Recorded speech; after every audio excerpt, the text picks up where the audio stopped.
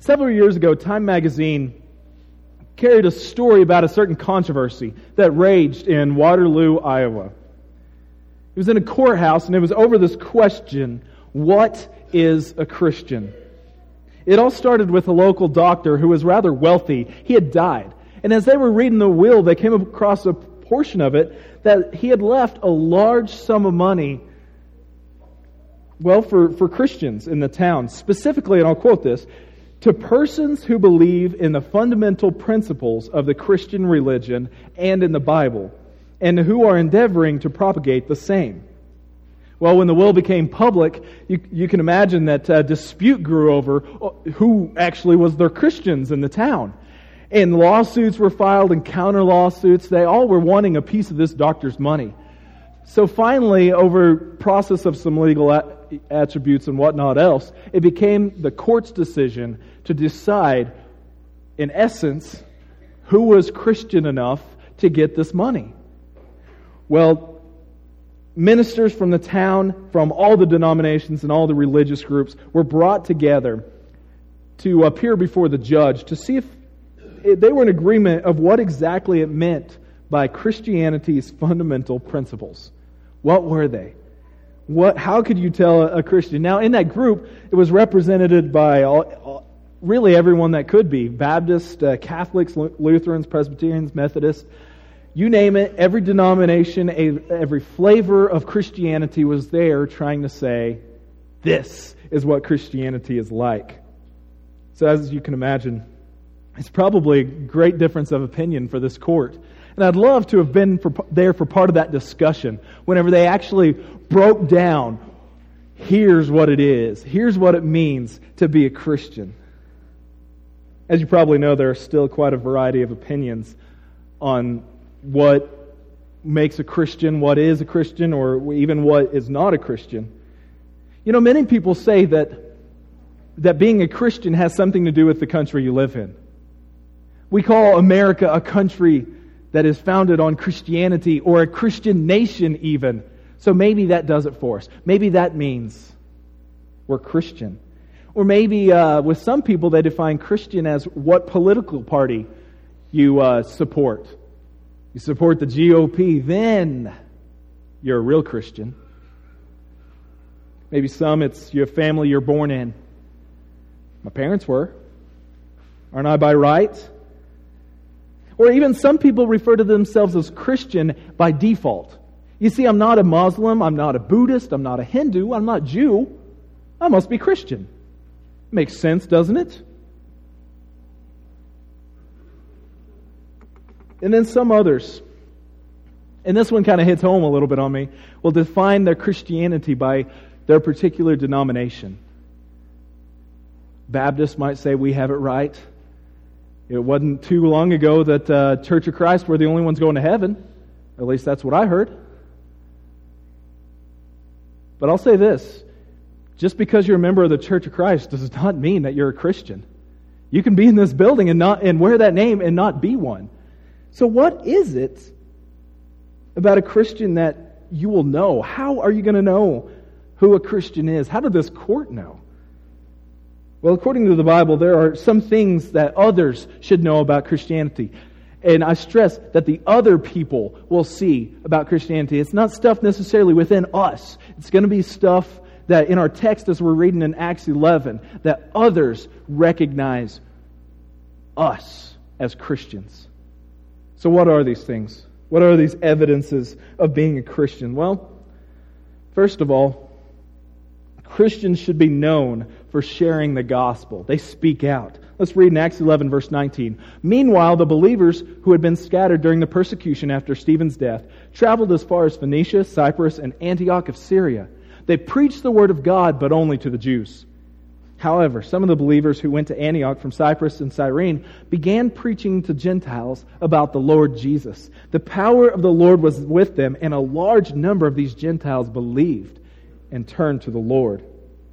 This passage begins in verse 19, reminding us what happened at the end of chapter 7 and the beginning of chapter 8, when Stephen, who we know as the first martyr, had given a defense for his faith in the Lord Jesus Christ, had given his defense for Christianity, why he was a Christian, gave that defense, upset the Jews. They stoned him and killed him. And from that day, there was this persecution of the Christians there in Jerusalem. And so these Christians wanted to seek safe haven. So they fled. And the scripture tells us, Phoenicia, Cyprus, Antioch, these are distant places that they're fleeing to.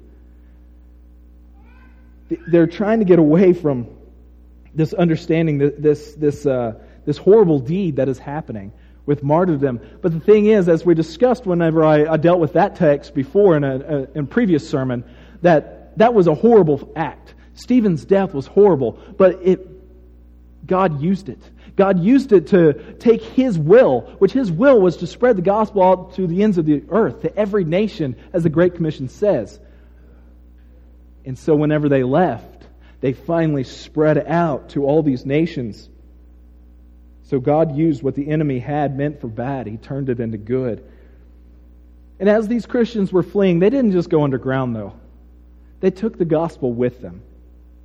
The text says that they first preached the Word of God, but only to Jews in verse 19. Well, that makes sense. We talked about last week how that is just the Jewish understanding, is that Gentiles were dogs. You don't go to them. You don't associate with them. There are certain cleanly rituals that you would have to go through after even touching one of them.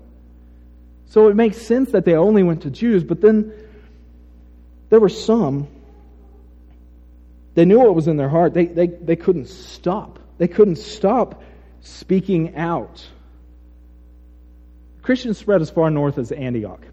Now let me give you just put this in perspective. Antioch is about 350 miles north of Jerusalem. That is quite a journey to take on foot. Or if they were lucky enough to have on carriage, this is how far they are fleeing from Jerusalem to get out. Antioch was the third largest city in the Roman Empire, just behind Rome and Alexandria. So as you can imagine, in the Roman Empire, Antioch had a lot of clout. This was a big city. This was one of the most populated, which means that it was a highly religious city. You see, the Roman Empire, whenever they had a city that was a big metropolitan area that was close to the heart of Rome, it was very religious. It had all the worship of all the gods, but especially the worship of Caesar. You see, Caesar was supposed to be a god on earth, or at least a son of a god. And so every prominent city had worship for Caesar. So Antioch would be no different. It was very, very religious. And Christians then fled from Jerusalem to this pagan metropolis of Antioch. Now there were some Christians, as I was saying earlier, that just could not hold this news in. They had this good news of Jesus Christ and Him crucified and raised from the dead, and they just couldn't hold it in. So they started talking to everyone that they knew, Greeks or the Gentiles, or at least non-Jewish people. They started spreading it that way. In verse 20, there's a word that says they began to preach to the Gentiles, to the Greeks. That really gives the wrong connotation. Really, the idea of it, that NIV translates it as speaking. They began to speak to those around them. This really, it gives that picture then that they weren't standing up in front of people on the marketplace and just shouting out and preaching from the marketplace and being good orators and just giving good defenses. It gives more so the connotation that it was normal conversation. Everyday contacts. People that they walked by, they talked to. You know, we can do that, right? That's not too hard. We talk to people all the time. We talk about sports, we talk about weather, we talk about how their day's been, maybe some bit of news that it touches us. Whatever it may be, we can talk to people. But maybe as Christians, we just need to change the subject every once in a while. Because these Christians spoke to the Gentiles around them, and those Gentiles believed because of it. This is a great thing. Spreading the gospel or functioning of a church depends on the labors of full-time preachers and missionaries. The ministry would be severely limited. But if every person who has trusted Christ as their Savior and Lord feels the obligation to share that message of power, if they have that obligation, then there's no telling where the church would go, what the church would be in this community and in this world if every Christian were to speak out just normal in their normal days like these Christians did. If we're not sharing the gospel that we received, I would say that we have no right to call ourselves Christians, because that is a fundamental principle of Christianity, is that we're sharing this good news. A Chinese farmer had cataracts removed from his eye at a Christian mission. A few days later, the mission doctor looked out his window and saw this same farmer that he'd removed the cataracts with was holding a rope. And there were literally a couple dozen people that were holding this rope as well, that he was leading them. All of them were blind and were leading them to this doctor that had healed his eyes. That's how we should be. Since we have received the gift of God, since we call ourselves Christians, shouldn't we be the same way of taking our rope out into the world and saying, grab on, I'll take you to the Master. I'll show you where it is. Come on. I think that's a beautiful picture of what Christianity is, that we are speaking out, that people know us because we share the gospel. But even more so, Christians should be known for their demonstration of grace. They stand out. Let's read in 22. When the church at Jerusalem heard what had happened, they sent Barnabas to Antioch. When he arrived and saw the evidence of God's blessing, he was filled with joy, and he encouraged the believers to stay true to the word. Barnabas was a good man, full of the Holy Spirit, strong in faith, and many people were brought to the Lord. Then Barnabas went out to Tarsus to look for Saul. When he found him, he brought him back to Antioch. Both of them stayed there with the church for a full year, teaching large crowds of people. It was at Antioch that the believers were first called Christians. When the church in Jerusalem got word what was going on in Antioch, they sent Barnabas to go check it out. Now, we've already met Barnabas earlier. We know a little bit about him, that he was a good man, as this text says, but he's a very devout, he's someone that these apostles could trust. Go up to Antioch. Go check it out. So they sent Barnabas to go travel 350 miles to see what? How was he going to tell if God was really at work there? How do you know that these people are really Christians, that they're really seeing the light? How do you know? Well, it says Barnabas saw evidence of God's blessing, or as the NIV puts it, the grace of God. Isn't that a fascinating statement? Barnabas saw in the new believers at Antioch the grace of God. How do you see the grace of God in people? How do you see that? Is that something that you can just look at someone and say, there's the grace of God? We talk about the grace of God often, but we don't always talk about how it manifests itself in His followers. Does a Christian really stand out that much that when Barnabas got there, he saw the grace of God? That these Christians were standing out so much from the world around them. Is it in attitude? Maybe it's in a smile. Maybe it's in the whole persona that a person gives, that you can just see the grace of God in them. I wonder what it is. Maybe it's a helping hand. Notice as well, though, in verse 26, they are first called Christians at Antioch. This is the first time that word is used. In fact, through the study, that is not the preferred word use in the Bible. That's only used 3 different times. To my knowledge, the word Christian. Believer is a whole lot more. Follower, disciple. Those are used a whole lot more. Christian is not used very often. But that's the one that we take a hold of today. Are we Christians? What does that mean? Is that part of us? There are a couple definitions of the word Christian that I'd like to begin with here. Number 1, Christian means to be Christ-like or to be a little Christ. That's a literal meaning of the word Christian. To be either Christ-like or a little Christ. Number 2, it means Christian means to be of the party of Christ, or to be associated with him. You know, it's really sad to say that there are some who claim the name of Jesus as Christian, but have no qualities of Christ. They claim that name, but they don't look like him at all. And this name implies to be Christ-like, or little Christ, or at least be of the party of Christ. Matthew 7:21 is pretty clear whenever it says, "Not everyone who calls out to me, 'Lord, Lord,' will enter the kingdom of heaven.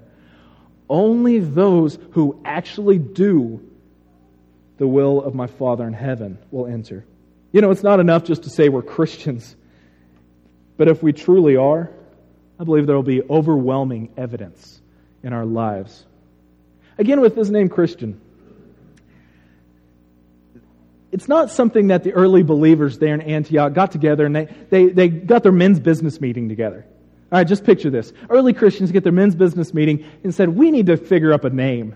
Because, you know, the names that we have, we need to unify together in one name because they're getting confused between people of the way, disciples. Let's figure up something. You know, and so they come together and they all vote, hey, I like the name Christian. Well, that's not how it happened at all. The word Christian did not come by the believers. It was coined by the heathen population of Antioch. You see, they were trying to distinguish the followers of Christ between the followers of Caesar. I won't get into a whole lot of this, but a lot of the language was much the same. A lot of the language, the Greek language that we use for describing church, ecclesia, the church gathering, meant the same thing. And it had a connotation in the Roman world as well. For Caesar, it was a good gathering. Or just take the word good news, euangelion in Greek. That word also was used by Caesar to be any proclamation that he gave. It was good news. So they were trying to distinguish between these groups of who is this different group, this new group that has come up. So they nicknamed them Christians because that's what they believed. And at first it wasn't a good thing to be a Christian. This was not a good thing. It was given to a group of people that were different. It was a name of contempt. But I'm sure they wore it with honor.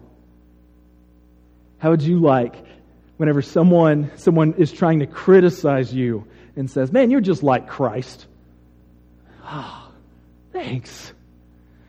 That's what I was hoping for. You're a Christian. These people were different. Something was different about them, that they showed the grace of God. Their demonstration of grace set them apart, but that wasn't it.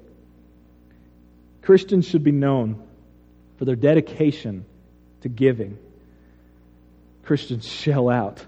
Let's read verse 27. During this time, some prophets traveled from Jerusalem to Antioch. One of them, named Agabus, stood up in one of the meetings and predicted by the Spirit that a great famine was coming upon the entire Roman world. This was fulfilled during the reign of Claudius. So the believers in Antioch decided to send relief to the brothers and sisters in Judea, everyone giving as much as they could. This they did, entrusting their gift to Barnabas and Saul to take to the elders of the church in Jerusalem. You know, Christians should be people that give. That just seems like an understatement. That should be just part of our lives as Christians. Agabus comes and prophesies that a famine is going to hit, as it says, the entire Roman world. All right, did you catch that? The entire Roman world. Where is Antioch? It would be considered part of the Roman world. The entire Roman world is going to be hit by a famine. These Christians at Antioch then, knowing this famine is going to come, what they think of first is not, oh, hey, let's gather up our storehouses together. Let's take care of ourselves. They said, hey, let's take care of the Christians in Jerusalem. Let's go send money their way. And then let's worry about us. Everyone gave as much as they could. I like that. They didn't just give some. Oh, we'll give you, I've got $10 in my wallet. Here you go. They gave as much as they could. 1 John 3, 17 and 18. If someone has enough money to live well and sees a brother or sister in need but shows no compassion, how can God's love be in that person? Dear children, let's not merely say that we love each other. Let us show the truth by our actions. Another thing that's pretty remarkable about these Christians at Antioch that they gave to the Christians in Jerusalem was that the Christians in Antioch were Gentiles. The Christians in Jerusalem were Jews. That may not seem like a big deal, but for centuries the Jews have looked down their noses at all Gentiles, calling them dogs or treating them lesser than anything. So these Christians that have just come to this faith, having had that history, said, you know what, we're not going to let that rule us. We're going to give back because they're going to be in need. We're all brothers together. I think that just is another definition of Christianity, is that they didn't see any difference between them. Sure, they were Jews and we're Gentiles. Who cares? We're Christians. We're Christians together. It is also worth noting, I think, that the money flow, normally money flows from the parent church to the mission churches. Which way was it here? It was the mission church sending money back to the parent church that was needing help. Maybe we'll reach that day here in America whenever our mission efforts are starting to support us because we've lost sight or we're in hard times and they've got the means to do it. How cool would that be? How neat would that be that our mission works starts helping us if we're in need? But right now we're the ones helping, and that's great. I believe God will bless those individuals who see a brother or sister in need and quietly, spontaneously, without fanfare, without looking at, this attitude of look at me, they give to that brother or sister in need. That family, the famine easily could have hit Antioch and wiped them out too, but they weren't concerned about that. They were concerned about their other Christian brothers and sisters. I think God will pour out His blessings on generous people. That doesn't give us the ticket that if I pay some money now, if I'm generous now, then God will return to me twofold, and so I'll be that much richer. That's the wrong attitude towards it. It's about the giving, and it's about shelling out what we have to help those. Isn't that what Christianity is all about, though? Helping those in need? Pure and undefiled religion is this. You can probably finish the rest of it for me. Helping the orphans and the widows. Helping those who are in need. There's more to being a Christian than just having a name. A government official of India once said to some Christian leaders, if Christians would act like Jesus Christ, India would be at His feet. Isn't that harsh? He's got a good point, though. If Christians would actually act like Jesus Christ, would be a little Christ in this world, then I believe the world would be at Christ's feet because they would see something totally different and see something that they really want to be a part of.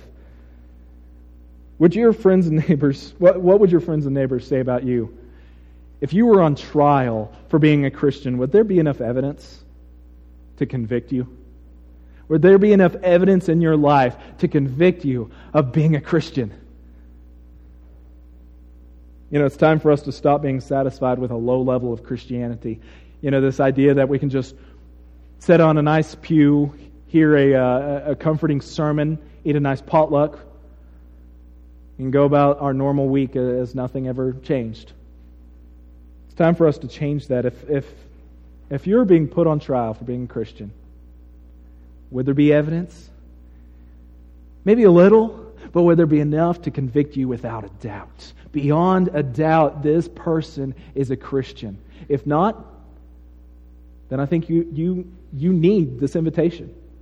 You need this invitation today, right now, because I know that that's where you want to be. That you want to be fully, your whole heart involved in this Christianity business, being Christ-like. And if there wouldn't be enough evidence in your life, then I would love to meet you down on this front pew. And I would love to talk with you and come clean from that.